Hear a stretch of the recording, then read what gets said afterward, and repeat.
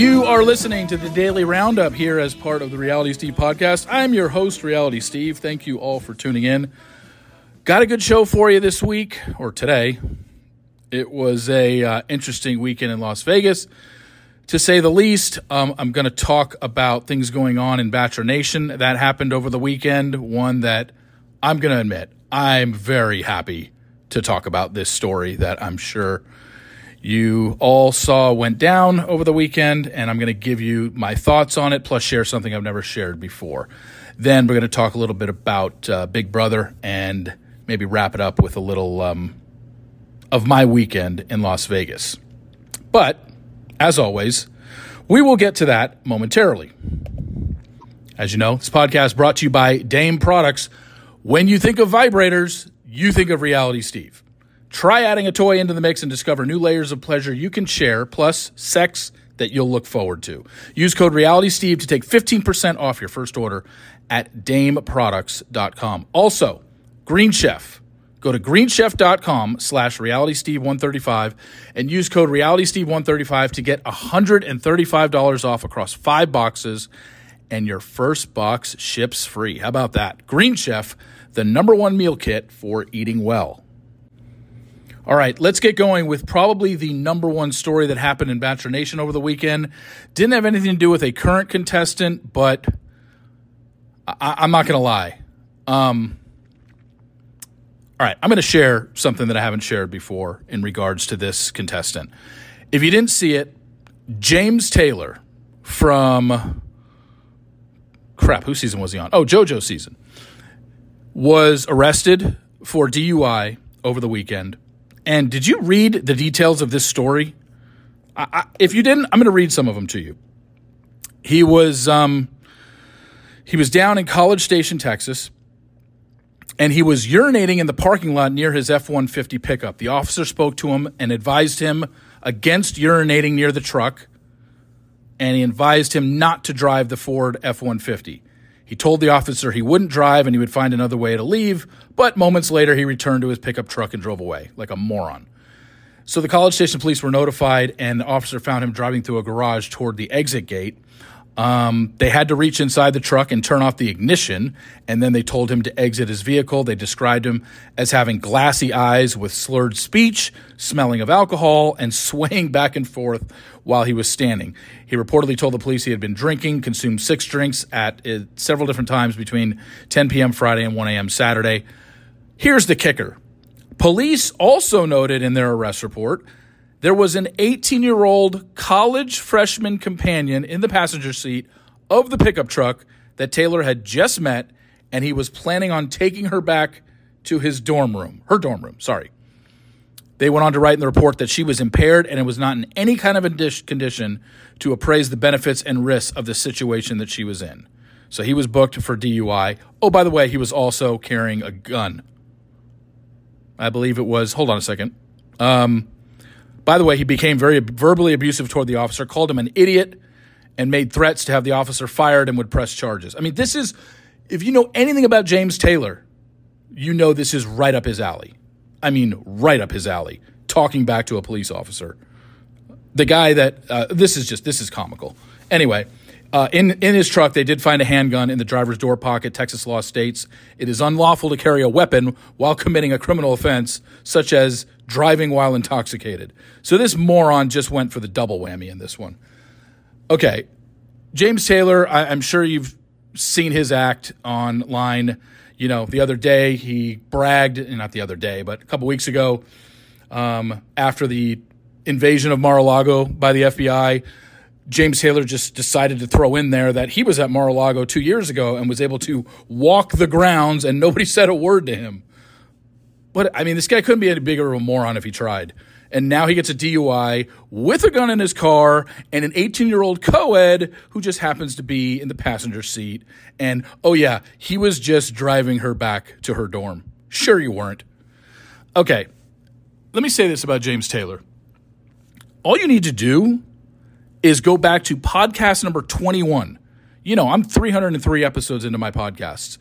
Go back to podcast number 21 of April 2017. I had James Taylor on the podcast. And do you remember what that podcast was about? he had sent a mass text out to a lot of the women in Bachelor Nation, basically telling them he was apologizing for his behavior. He was basically turning into an F-boy. He was drinking a lot, and the fame was getting to his head. He was going out and partying way too much, and it was getting to his head, and he was apologizing to a bunch of the women in the franchise and basically sent out a mass text. It got back to me. I contacted him that day. It was the first time I had ever had contact with James Taylor in my life. I DM'd him on Twitter, and I said, why don't you come on the podcast and talk about this? And he couldn't have been more cooperative, and there's a reason I'm telling this story. Couldn't have been more cooperative. Wanted to come on. He was actually in Australia at the time that this happened, and I'm in, obviously, the States. So we coordinated later on, I think that day. Maybe it was the next day. But we recorded the podcast, and he was podcast number 21 in April of 2017. And basically, it was an apology of, hey, my behavior has sucked recently, and I'm God-fearing man and all this stuff, and I'm going to be better, and this isn't me. I just let the show get to my head, yada, yada, yada, bullshit.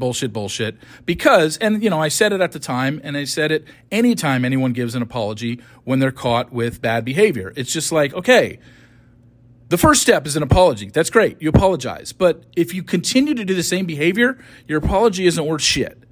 And in that particular podcast, James Taylor was talking about the fact that there were other women coming forward at the time, because I remember it being in one of the tabloid magazines. It was either like OK Magazine or In Touch, where young co-eds were saying this guy was basically walking around our campuses and he's been hooking up with a lot of very young girls. And at the time, this was 2017, James was probably 30, and he was basically combing the colleges and hooking up with, co-eds, freshmen and sophomores in college. Well, here he is now at 36, and he had an 18-year-old in his car. So do you think his behavior has changed in 7 years or in the last 5 years? The answer would be no. So everything he said on that podcast, which I knew at the time, but you always want to give somebody the benefit of the doubt and see if they change their behavior. He clearly hasn't, because I've heard for the last 5 years he's been doing the same exact stuff. But never to the point where I was going to run with it, because he's so irrelevant in this franchise and he's so irrelevant to me. And I have bit my tongue a lot when it comes to him. But because this guy took some shots at me after that podcast, getting mad at me and going on other podcasts saying that I threatened to out the text message he sent to everybody if I didn't go on his podcast. And I've never said anything about it until this day. I'm going to say it right now. James, every single interaction that I've had with you is documented, because the only time I've ever spoken to him outside of the podcast that we did is our Twitter DMs back and forth. I still have our Twitter DMs. So if you want to ever say that I threatened you with anything, you can't, because the only times we've ever spoken were the Twitter DMs setting up our podcast interview, and then I called you to do the podcast interview, and I've never spoken to you since. But this guy went on, after he came on my podcast, he started going on other podcasts trashing me, saying that I was threatening him and I was basically blackmailing him, which never in a million years happened, and I have the proof. I have the receipts, which in today's day and age, you can't just accuse people of stuff. You got to have receipts. And I've got them. So look, DUIs are nothing to make fun of. It sucks that this guy got a DUI. But the fact that he was a dick about it and was calling the cop an idiot and said he was going to have him fired and talked back to a cop and also had a gun and also had an 18-year-old in the car. It's just like the whole thing is a bad look. And frankly, a lot of people are rejoicing at the fact that James Taylor got arrested. And I can't say that a part of me isn't like, you know what, fuck him. I'm glad he did too. Because frankly, the guy's been a total jerk for the last 5 years, and it couldn't have happened to a bigger jagoff in this franchise than James Taylor. So good luck with your legal battle there, James. You're certainly going to need it. So moving on, Dave Neal did a video over the weekend, or I think on Friday. Yeah, on Friday, in regards to Nate's interview with Nick Viall. And I guess Nate was being criticized for oversharing things about his relationship with Michelle. And I don't think he did. I don't agree with that. I don't think he overshared. I think he shared. And obviously there's a difference. I think if he overshared, he would have given the name of the country music artist that was DMing Michelle. That would be oversharing, because that wouldn't be necessary. I'm glad he didn't. there were so many things that he was complimentary of Michelle in that interview. And I'm not sitting here as a Nate apologist and a Nate defender. It's like whatever to me. Breakups suck. It sucks that they broke up. He seems really bothered by it still. And, but I have no rooting interest either way if Nate and Michelle end up getting back together some point or if they never talk to each other again. Like, it doesn't matter to me. I don't care about these couples once they're off the show. If they break up, they break up. There's nothing I can do about it. It doesn't change my life. Nothing about their relationship is ever going to affect any part of my day ever for not even 5 seconds. So I'm just responding to the point that he's being criticized for oversharing his relationship with Michelle, and I just didn't see it. I listened to the whole thing on the flight out to Vegas, and I just didn't think he overshared anything. He was very complimentary of Michelle. I'm guessing there were so many things that he didn't say about their relationship. Hell, there were times in the interview where he was holding back saying, I don't necessarily need to go there and stuff like that. So I don't think he overshared. Oversharing would have been a lot more detailed and descriptive of things in their relationship that you could tell he was holding back on. So I don't know what Dave said on the video. I haven't been able to watch it, but Dave and I seem to think alike on certain things like this and certain issues like this. And my guess is Dave probably didn't think he was oversharing either. But I don't know. I could be wrong. I just think that this is a situation where he's a good interview to get, obviously. Nate and Michelle are the most recent breakup in Bachelor Nation. So, of course, people want to know. And I get that people want to know the tea and they want to know what really happened or what was the real reason for the breakup. Was there something more? Was there cheating involved? And the bottom line is they will tell us what they want to tell us. And I'm not faulting him. And if Michelle decides to speak, I'm not going to fault her for anything. Whatever they choose to tell us is whatever they choose to tell us. I'm not going to sit here and be like, oh, that interview sucked because he didn't reveal any tea. Like, who cares? Like, I'm sure that the guy got emotional during the interview, so he's clearly still affected talking about Michelle.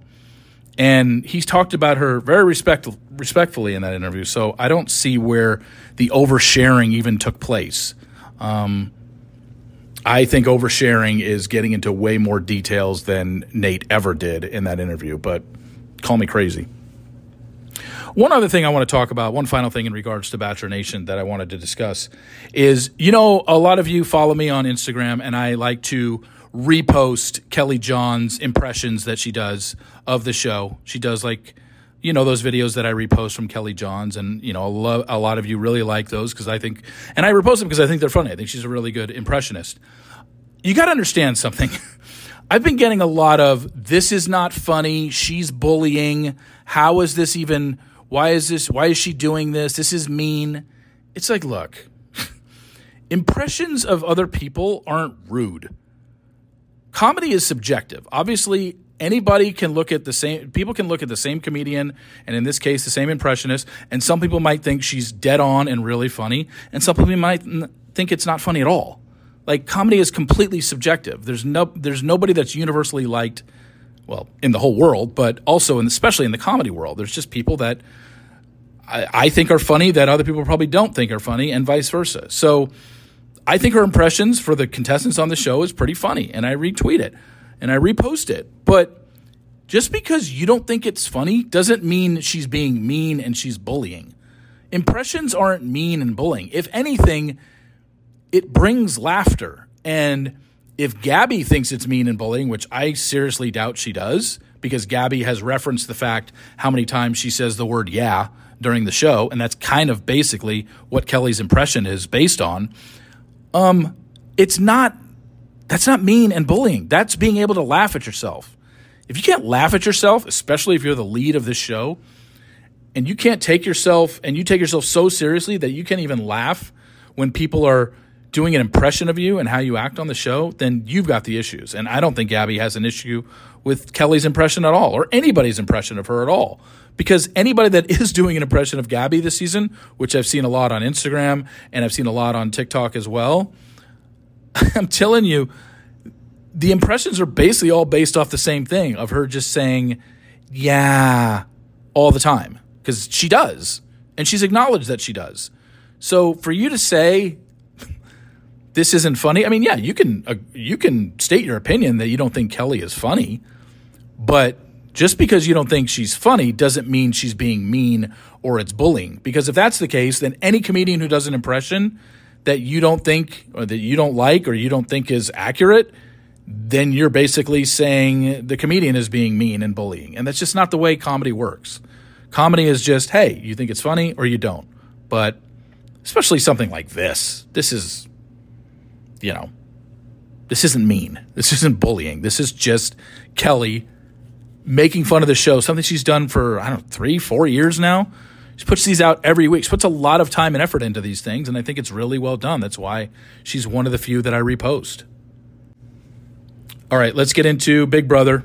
Michael, again, I have not watched Big Brother from Thursday night, and I didn't watch last night's episode with the new HOH. And Michael, I don't know if they showed Michael arriving at Jury House or whatever.